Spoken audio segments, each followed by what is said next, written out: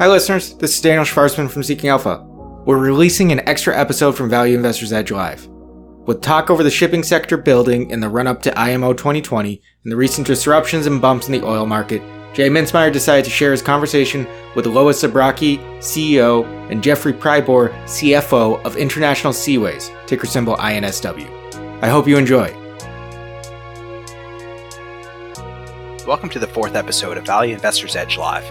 We are recording on the morning of 20 September 2019. We're pleased to host Lois Zabrocky and Jeff Prybor, CEO and CFO of International Seaways, stock symbol INSW. We're going to discuss the current state of the crude tanker markets, especially in the wake of the recent Saudi disruptions.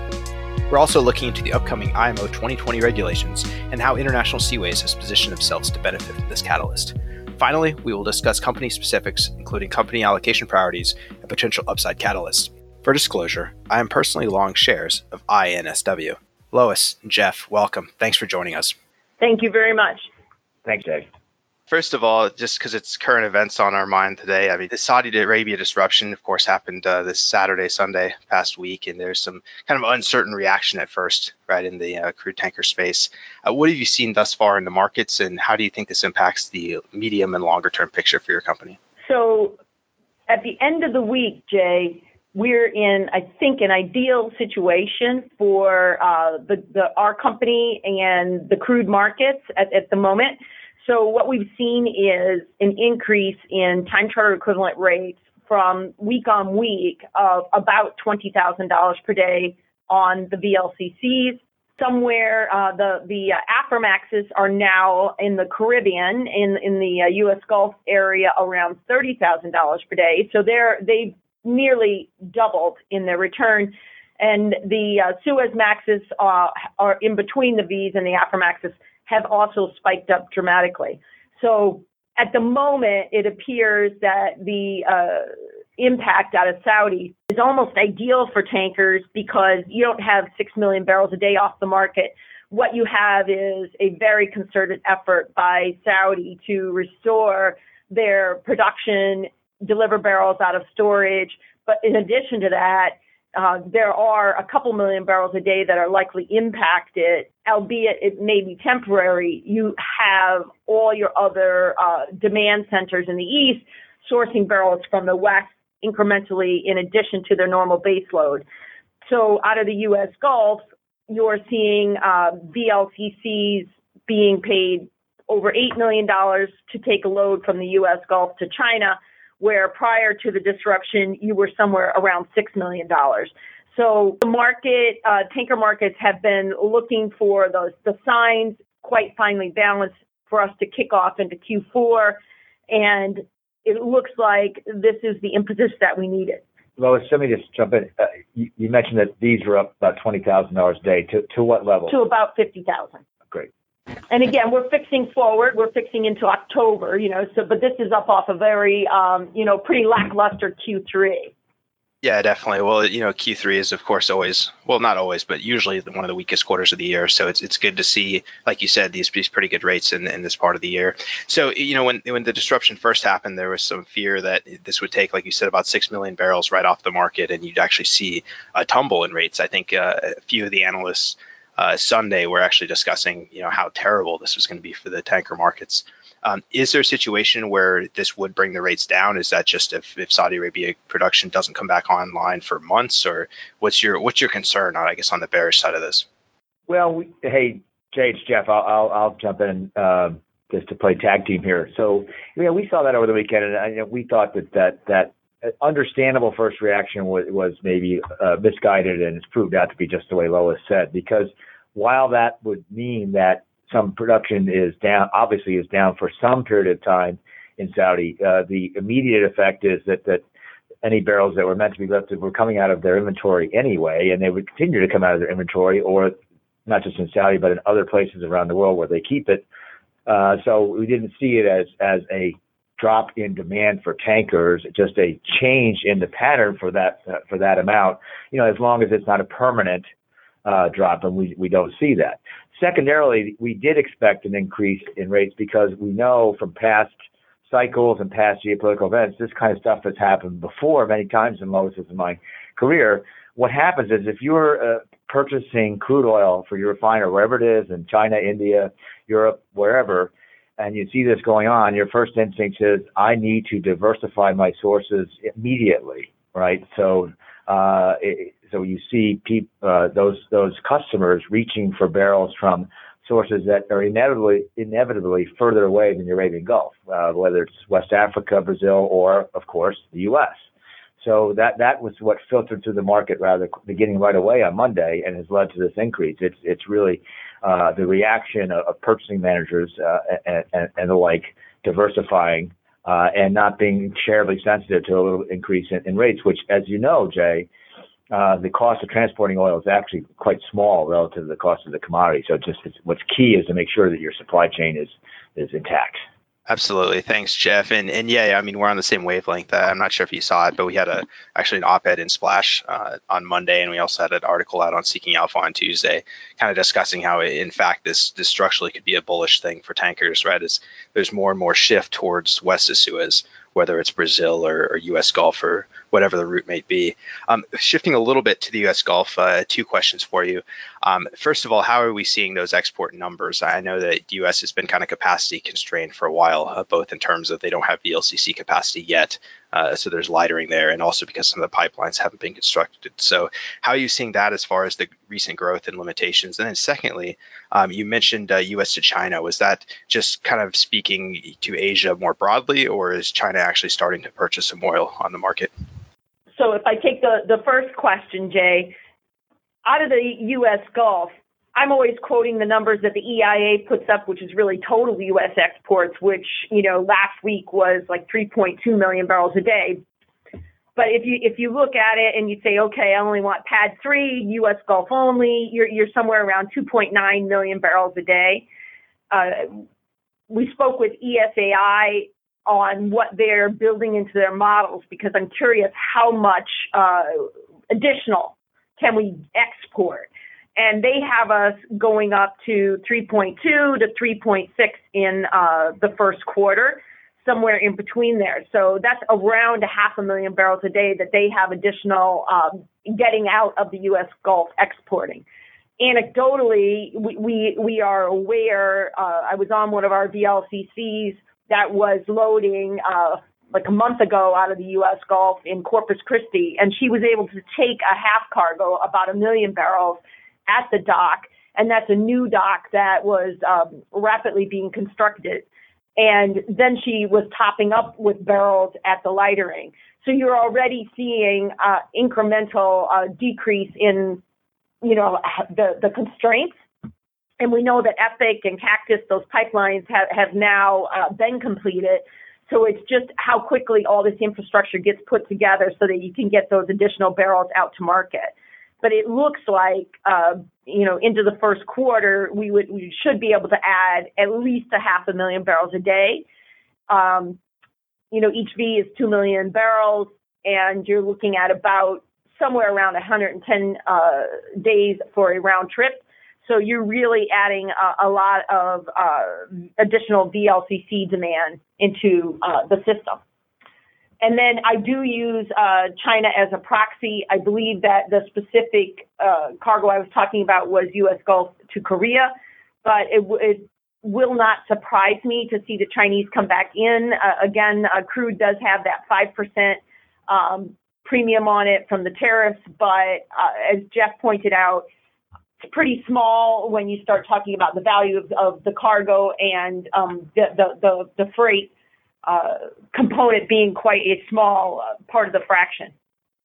Excellent, Lois. Thank you. Yeah, there's always kind of a lot of discussion about U.S.-China specific, right? And it's interesting to see that, with the kind of trade war tensions, there hasn't been a lot of trade directly, right? But there's a lot of oil that gets rerouted, whether it's Singapore or Korea or whatever it might be.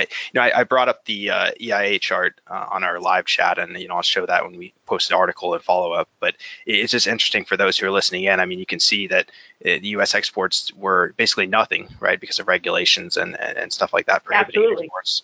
And then in 2017, right in the fall, is when they first passed 1 million barrels a day. Then less than a year later, you're already at 2 million. And then early 2019, you're at 3. And then probably early 2020, we're going to crack maybe 4 million barrels a day. So it's really just a fantastic increase, right, in those exports. And every barrel, as we've covered, from the U.S. Gulf to Asia is double, right, the distance of the Middle East Gulf. So long term, it would seem, right, that disruption is positive for the industry, as long as it's just in terms of a shift and not like a massive offtake of oil off the market.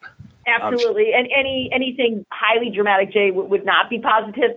But just to elaborate a little bit on that, in the old days, like say 10 years ago, what would happen is there would be enough crude coming into the United States from Saudi, so loading heavy sour, which the U.S. refineries are designed for, coming from the AG, Arabian Gulf, to the U.S. Gulf. And there'd be enough tankers in the basin then to load in the U.S. Gulf to go east. However, because now you have such an amount of exports out of the U.S. Gulf, it's totally changed the trading patterns, and you see VLCCs routinely now ballasting in empty to get a load and go out. And that really adds ton miles into our equation. Yeah, and that's an interesting development. It's not just kind of recycling triangulation. It's actually dedicated routes developing out of there. I think we've really hit the Saudi disruption well and kind of talked about some of those catalysts. Let's talk about the next kind of upcoming thing. So IMO 2020. We're just 3 months away. If you're burning compliant fuel, it's almost time to start loading up the tanks with that stuff. So what kind of have you seen in the market so far, and how are you positioned specifically at International Seaways for this? So I think the thing that has taken me a bit by surprise, although it shouldn't have, is the refiners are being both opportunistic and planning well forward. So you've got, let's take Singapore, where a lot of the barges and tanks that have been dedicated to heavier bunkers, the 3.5 sulfur content, are now being taken off the market, cleaned, and being used to store 0.5 sulfur. So we're in that interesting couple of month period where nobody really wants to buy 0.5 sulfur because we don't need to burn it until Jan 1. And the result is that it's adding inefficiency into our market, because now if you are having to potentially wait to get your high sulfur bunkers wherever you are, whether it's the U.S. Gulf or it's in Singapore, and those barrels are being priced up. Now, that is just an interim, because come January 1st, something like 70% of the demand for the high sulfur will drop away, and we expect for that price to drop dramatically. So we're really managing our inventory on all of our vessels extremely closely. We're planning every voyage. As I mentioned, the VLCC trips are very long, so you want to just be very careful so that you are planning everything quite closely. For us specifically, we are going to put the scrubbers, the installation of those onto our 10 modern VLCCs. Our economics there are based somewhere around $200 a ton, and if you look at the forward curve, we're looks to be somewhere around that, and in that case, that investment would pay off for us in a year and a half, and then we would have those extra profits to the bottom line. I don't know if you want to add anything, Jeff, on that. Well, I might add one thing, Jay, kind of in your question, I think, is what have we seen in terms of effect on the tanker market so far? And interestingly, we would say that IMO 2020 has probably more impacted the crude segment of the market at this point in time than the product. We think that this contra-seasonal spike you saw in rates in August was an indication that refiners are pulling more crude in, or different patterns of crude in, either way leading to more traffic and higher rates as they began to gear up for 2020, IMO 2020. So it'll hit the product tankers next, most likely as the 0.5 content comes out and starts to be moved around to various places around the world where it needs to be as ships bunker up in November and December, getting ready for January 1. Yeah, that makes sense. And thanks for jumping into that, Jeff, because we've been watching the markets as well, and there's been kind of an angst, I guess, in product tanker investors, and I'm definitely one of them, where, we've been waiting for the next, bullish cycle for the last 7, 8, 9, 10 years. So, we've been looking at this IMO 2020 event and saying, hey, is this going to be, August, September, October, what, right? And like you said, we saw that spike in crude tanker rates and also, the big off hire, right, as people are installing scrubbers. But we haven't really seen a spike in products yet. So if you had to guess, would you think that's like an October event or a November event, or if you had to kind of pinpoint it a little bit? Jay, if not to go off topic, but if we pop back up to the Saudi event, right now, everything happens in increments. And what you're seeing is the Saudis not putting out their products, which were traditionally then exported, because they're sacrificing, they want to put barrels for crude export, and they're sacrificing their refinery runs. So temporarily, I think it causes some consternation on LR1s and LR2s. However, the longer that happens and the Saudis prioritize their crude exports, they will then start to import more product. And all of a sudden, you'll see that market react. And that's I'm talking the midsection of the fleet, LR1s, LR2s, and then you should see that move. Remember that right now we're in refinery, still turnaround in the U.S. Gulf. Utilization rates went down 5% week on week. So the U.S. Gulf is pushing out more crude right now, less product. They'll come back online October, November, and you'll start to see that product move in a much greater way. We have, as you know, in our fleet, both crude and product. So this is a nice thing about having a diversified fleet, is we're kind of agnostic as to, which segment gets helped or aided first, which comes on later. It's difficult to say for all these factors, but kind of either way, we're well positioned. But I think Lois said it well, that as you get deeper in the fourth quarter, the product should really feel some good effects. Yeah, it'll be interesting to see. It's kind of a prediction, right, for a 1-2 punch as Saudi Arabia causes a little bit of kind of reallocation and disruption there. And then you also have, of course, IMO 2020 coming on board. So it'll be interesting to watch that. Shifting a little bit to talk about your company more specifically, and you kind of segued that a little bit, talking about how you have some product tankers. But the cash balance is pretty strong, right? Your balance sheets are the strongest they've ever been. So with that in mind, as we look ahead to IMO 2020 and the other bullish backdrop in the market, what are your capital allocation priorities at this time? Are we looking into perhaps more secondhand acquisitions? Are we looking into any more fleet investments like scrubbers, any sort of repurchases or dividends? How would you rank those allocation priorities at this time? Jay, let me take a crack at that. So for the benefit of those that are listening now or reading the transcript later, I think many know that International Seaways is just less than 3 years old, although we were spun off of OSG, so have a 60-year plus history. And so, but that's good context to say, what have we done in terms of capital allocation since we were born, so to speak, in the spinoff? And what we've done is to spend $600 million in cash, plus earmarking $50 million more for scrubbers and ballast water treatment.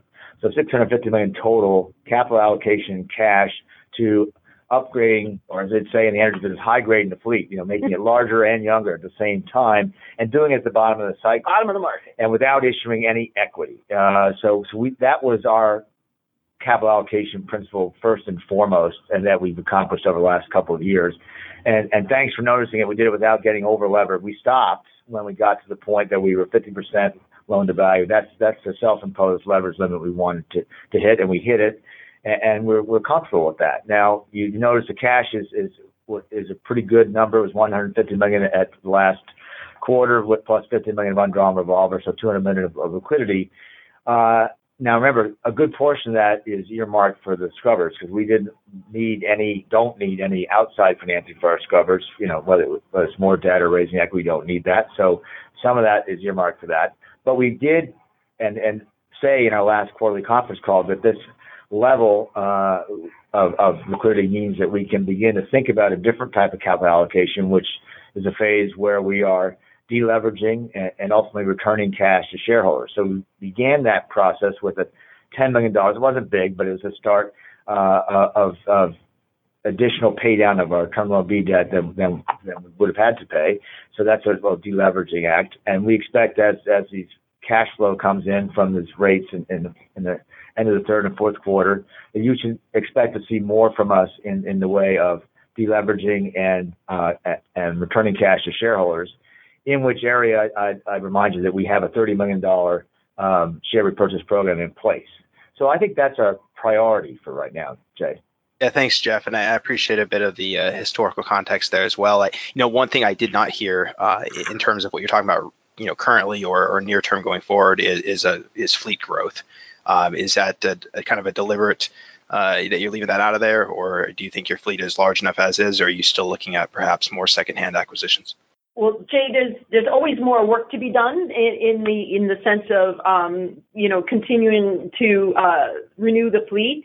However, to Jeff's point, when we did our investments that we've done today, that took care of several years of renewal, and we just want to make sure that we're doing the right things at the right place in the cycle, and that's why our emphasis and our focus has shifted to deleveraging and returning cash to shareholders. Yeah, thanks, Lois. As we're still kind of on the topic of capital allocation, and we just kind of wrapped up talking about IMO 2020, you've committed to 10 scrubbers on your VLs. Is there room for further additions of those scrubbers on more of your fleet, or is 10 pretty much all you're considering at this point? We have those two beautiful Seaways Maxes delivered in 2017 from Hyundai, highly efficient. Sometimes those would be the ones that if we were to do more, we would do. But right now, we're pretty content where we're at. And let me just add a little bit of math that Lois and I talk about a lot, which is, it's 10 vessels, but given that we have a diversified fleet from large like these to smaller vessels, while only 25% of our conventional tankers, those 10 vessels amount to about 40% of our bunker consumption. So we have a good commitment to scrub fleet. So, but beyond that, I think we'll watch and see what the regulators do as far as how long will scrubbers be an important factor for tankers overall. I think that's something we'll monitor as we go into 2020. Makes sense. Thanks, Jeff, and thanks, Lois. As you kind of mentioned, kind of doing the math, if you will, and you talked about how the forward kind of scrubber curve, both estimate and what you're expecting, and both what the market's actually showing is about $200 per ton. So, the way, TCE is calculated for those kind of listening in, they take the raw revenues, right, and you subtract the voyage cost, basically bunker fuel. So those who have scrubbers can burn the older, higher sulfur fuel with those scrubbers, and therefore their fuel costs will be lower. So that's going to result in a higher reported TCE. So in terms of doing the math, I'll kind of, bounce that back to you, either Jeff or Lois. What sort of TCE benefit are you expecting to see versus some of your peers that maybe didn't install those scrubbers? We know that there are a lot of moving parts into every individual calculation, but if you were just to say very roughly, right, $200 a ton, 50 tons a day, $10,000 a day, Jay. Excellent, thanks. Obviously, you can't just pick one exact number, and that's correct, but it is good for people to understand that, we're talking about significant savings with these scrubbers. And of course, for your benefit, right, you're hoping that the spreads are as large as possible. You mentioned $200 on the spreads. What kind of movement have you seen recently on those spreads? All of the outright prices have been fluctuating dramatically. If you just look at the actual bunker market that we're subjected to today, right now, this week, bunker prices went up by 20% from last Friday, and then down from 20% from last Friday, just within this week. So, you're seeing bunker prices fluctuating on the outright back of crude prices dramatically presently.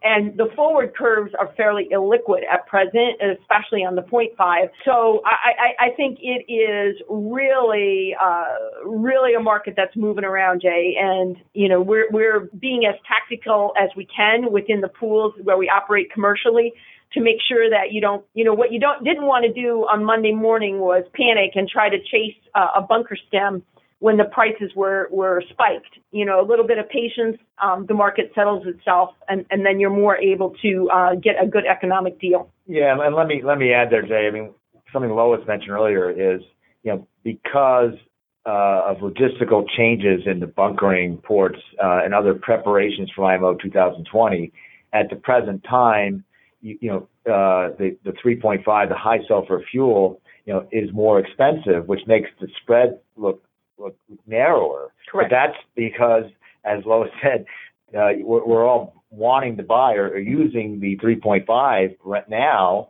and 70% of that demand falls away automatically on January 1. I mean, everything except for scrubbers or non-compliance. So it's naturally you'd expect that price to then drop and the spread would widen. And as you know, the forward curves are not that great in predicting, or they're heavily affected by what's going on today. And what we expect is that there will be a couple $100 of spread or wider. But you know what? If it's not, we're still looking at a payback of like, say, 2 years instead of 1 year on these scrubbers. So we kind of feel like it's a good capital expenditure decision for the company regardless. And then we have the rest of the fleet where, they'll where we haven't invested in scrubbers. So we have a little bit of a natural balance. Yeah, it definitely makes sense. And like you mentioned, it's around 40%, I believe you said, if it was in terms of deadweight tonnage, right, as opposed to just nominal numbers of ships. So it's easy to say, hey, they only have 10 scrubbers, but it's really, nearly half the fleet right at that point. I think we had a pretty good overview of kind of the market principles and what the company is doing and where the priorities lie. So now sort of a difficult segue, if you will. I'm a long-term investor in International Seaways, and we have a lot of investors on the call, and I'm sure people listening later. The reality is that Seaways trades at a steep discount to the majority of your peers. So let's dig into that just a little bit. So first of all, why do you think that might be that Seaways trades at kind of a discount? And then why should investors right now, why should they consider Seaways? If they look at a 1 year chart, they're going to see a lot of underperformance. Why should they buy Seaways now? And then finally, kind of wrapping it all together, what are you doing specifically to try to drive value in a per share basis? So I'm going to start, and Jeff's going to take off from there, Jay. So International Seaways has been independent and on the New York Stock Exchange since we're coming up on about 2.5 years. And if you go back from the spin out and you look at our performance against our peers over the last 2 years, we will stack up quite nicely. If you shift to recently, we have a good response for that. Well, one thing, Jay, that your listeners and readers should know is that it's a bit of a technical factor, but it's one really to take note of. Is that at the time of our spinoff, we had about 40% of our shares held by kind of private equity or PE type investors who had funded the company in the past before the spinoff, and about 25% of that 40% has been sold in the last 12 months. So there's been a lot of selling by what I'll call former insiders. It amounts to over 20% of our daily trading. And that's really good in the long run because, that so-called overhang has been substantially reduced to now where we just have one shareholder that has 13%. They sit on the board. They're a great influence for bringing that kind of perspective on the board. But the others that were not committed, have largely gone out. And so while that was sort of hurt in the short term, it's really good for our float in the long term. So then I think it leaves you with okay, here's International Seaways. Thank you. You said we had a nice balance sheet. We do. We're going to improve it most likely by changing around some of the debt there and reducing some of the costs and optimizing it for this newer fleet that we have now. But we have the operating leverage. It's one thing we haven't talked about in this call is that we have with 40 tankers all on spot. As we go into this higher market, every $1,000 a day of TCE rate is over $14 million EBITDA, 50 cents per share EPS. So we're looking at a lot of upside going into this market, a good balance sheet, terrific corporate governance. I think we're ranked number one tanker company for corporate governance, and we're proud of that. So I think we have all the pieces in place. We've had a couple of these technical headwinds, so that has led to maybe the price being a little lower than others, but that gets a real opportunity for investors. So do you agree, Lois? I agree 100%, Jeff. Just building off of that, we have a diversified fleet where the vessels across the space are starting to do as we expected into Q4 with the market recovery, and we're extremely well positioned. So we really believe we are probably one of the best bargains out there, if not the best. Well, thanks, Lois and Jeff. And yeah, we certainly agree that Seaways is definitely one of the top bargains. And, that's why we bought the stock. And, of course, the technical constraints of major shareholders exiting. Right, it's been pretty painful. What about in terms of repurchases? Is there an avenue to drive value in that way? Well, Jay, as I mentioned before, I think I did, but I'll say it now. We have a $30 million share repurchase program in place. We, up until recently, we were building cash to be able to fund the CapEx program for scrubbers and ballast water treatment. As I said, we allocated $10 million to deleveraging, and we've said that share repurchases is part of what we think is good capital allocation right now. Now, there are some constraints in some of our debt on that, so it's not going to be a massive amount, at least until we rejigger retool the balance sheet, shall we say, a little bit. So that's a factor, but we are able to buy back shares and do think that's good capital allocation. So I think you would expect that coming from us in the future. Excellent. Thanks, Jeff. And you mentioned kind of constraints with debt there. First of all, are there any specific covenants that restrict repurchases? And if so, kind of what's the ballpark on those? And then secondly, your cost of capital, not just equity capital, your cost of debt capital is also really high relative to some of your peers. Is there sort of a strategic vision of refinancing into more of a traditional secured loan structure, or any thought on that? Look, it's not a specific amount covenant. It's just that, as with a number of capital, our at the moment, our largest debt facility is something called a Term Loan B. It's a legally a bank loan type of instrument, but it's sold into the capital markets like a bond. And like bonds, it has typical restrictions on restricted payments, and they move based on income, et cetera. So there isn't any one number I can give you, but as I say, it's generally relatively to traditional bank financing, it's more constraining. So you combine that with your other question is, that also is a little higher cost of capital. And by the way, it's history, okay, but history is relevant. The higher cost of that was because we took a little higher coupon on that rather than issuing equity last year when we were buying $450 million of vessels. So that was a fine trade-off at the time, but where we're headed for now is to reduce that cost by using most likely more traditional ship financing in large part, which will be several hundred basis points lower. So there will be a twin benefit of lower cost and greater flexibility for capital allocation. That's what we're looking for. And we do, Jay, just to be a little bit more specific, and kind of, we do have adequate room to do share repurchases as we determine that's appropriate, even presently. Yeah, exactly. Okay, thanks, Lois and Jeff. And I've heard the $30 million repurchase mentioned twice so far in the discussion, but I know it's been on the books for a while, and we haven't actually seen it utilized. So I'm hoping that when you report Q3 earnings here in 6 weeks or so, that we'll actually see a little bit of that utilization. So fingers crossed from out here. It's clearly the most accretive allocation of capital at this point, especially now that you've already funded your scrubber program. Real quick, I'd like to pivot a little bit to talk about your joint ventures. You have two of them, I believe, one that does FSOs, a 50-50 partnership with Euronav, and then the other one works with Qatar, right, for LNG shipping. So how do you view those as far as the company? Are these core to the future structure of the company? And if not, what is kind of the plan with those?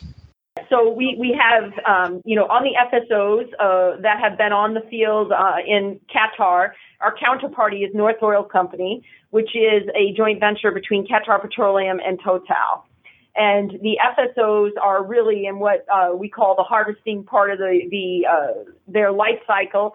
They're on charter through the third quarter of 2022, and we anticipate them staying on the field for foreseeable future.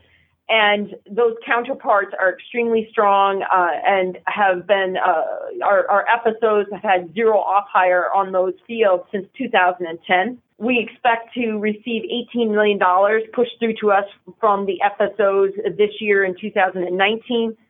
On the LNG, it's smaller. It's more on the around $3 to $5 million. However, going forward on the LNG, somewhere around 2021, 2022, when we refinance, we'll start throwing off $15 million through to INSW annually. So what they have been through the downturn in the market is really nice, stable cash flow that allowed for us to position ourselves for the upturn and keeping everything else spot because we had this additional cash coming through. That being said, we don't view either of them particularly as core, and we're looking to unlock shareholder value from them as we renew contracts and as we look for alternatives for those joint ventures. Excellent. Thanks, Lois. I appreciate the thorough answer on that one. Very interesting on the LNG potential refinancing catalyst. That wasn't something I've been tracking. Is there a sort of, I understand it's aspirational at this point, but is there a sort of a timeline where that could get done? Well, the debt is natural window is coming due 2022. However, Jeff is pretty preemptive. Well, yeah, no, it's very clear cut that there's a maturity on the existing debt. It's non-recourse to us, just on the joint venture itself, but that debt matures at the end of in 2022. So we and our joint venture partner will be looking to redo that, at least a year ahead of time. We're coming into it, so we still got a little time to go before that is likely to change over to being a higher dividend. But it's not, it's not that far away. Not that far away, and it should be very achievable. Yeah, it's it's an interesting situation with your JVs. I mean, you mentioned that they provide a cash flow stability to the company, and that's always been a positive. The way we've looked at it. So whether or not they remain core or not, they have benefited you to this point. It seems like a lot of the analysts out there that either calculate your NAV or just set up price targets, they don't really give you any sort of value for those joint ventures. So that would be maybe a consideration of, hey, if we divest these, yeah, they're great, but if we divest them, maybe our shares will appreciate because of simplicity. So definitely something to consider there. In terms of where you trade at versus your peers, I mentioned that you trade at a significant discount, and if you look at a year-to-date chart or even a one-year chart, the performance gap is pretty large. Year-to-date, like you said, there's been a lot of selling, right? So year-to-date, I think you guys are up about 10% versus your three peers. Euronav is about 25%, DHT is almost 50%, and Frontline's about 60%, right? So there's a big gap there. There is a chance to create a lot of value for shareholders with those repurchases, but I also understand there is a kind of desire to have a marketable float, right, with those shares. Now your float's gotten bigger, right, with the private equity firms selling off, but what is kind of a reasonable float target where you would be okay with, hey, I'm willing to repurchase, was it 1 million shares, 5 million shares? What is something that's realistic for you to consider? Well, I'll just answer it this way. I think that you're right. Thank you. The float and the trading liquidity is darn good. Sometimes people look at shares, and a number of our peers are trading at low dollar amounts, and so they have higher number of shares traded. But when you look at what I think counts as dollar amounts, and we're sort of averaging $4 to $5 million a day of trading. So that falls right in the middle of the peer group if you look at crude and product tanker companies, which we do. So we think we have good liquidity now. It's only getting better as some of these insiders have sold off. So I don't think that there's a issue with liquidity as we consider whether or not to do share repurchases. So I just don't think that's a constraint. Yeah, thanks, Jeff. It's good to hear that. I've heard that used as sort of a alibi or excuse by a lot of companies. They say, well, we don't want to hurt our share liquidity. Well, yeah, I can see that is maybe a consideration, but you also want to throw your shareholders a bone and show them that you're on the same side and that you're allocated. Last sort of question on this topic, and I think we've had a really good interview today, just to kind of close this one up. How is your performance compensation as far as executive pay? Is that related to a share performance at all, or is that just a flat amount? No, absolutely. We have, and it's all available in the proxy. We have a fairly comprehensive compensation system. It is based on, various KPIs and metrics that range from operational safety statistics, us versus competition regarding our time charter equivalent earnings, all the way through to shares that are based on us versus our peer group. So it is we are keenly aware, and I would suggest that you might see a different slope to the curve going forward, and I would sell my other guys and buy some INSW. Excellent. Thanks, Lois. Yeah, I figured, there's a good portion of your forward pay that is based on the share price performance. So we all want to make money here. Investors are definitely looking for INSW to close that gap and likely, in fact, outperform peers going forward. And I'm sure that helps you as well. So with that said, it looks like we're aligned and we've had a pretty good discussion today. I'll close this one out, and then if any of our folks have follow-ups, I'll make sure to email those to you and get those responses back. Thanks very much for your time, Jeff and Lois. I appreciate you joining us today. Thank you very much. We appreciate the opportunity to get INSW out in front of people. Thanks, Jay. Thanks for listening to our live discussion with Lois Zabrocki and Jeff Pribor, CEO and CFO of International Seaways. For disclosure, I am personally long shares of INSW. Feel free to join our research platform and take place in future discussions. To read my research, please navigate to seekingalpha.com and search for Jay Mintzmeyer. To access our premium content, you can navigate direct to mintzmeyer.com. That's mintzmyer.com to sign up for a free trial.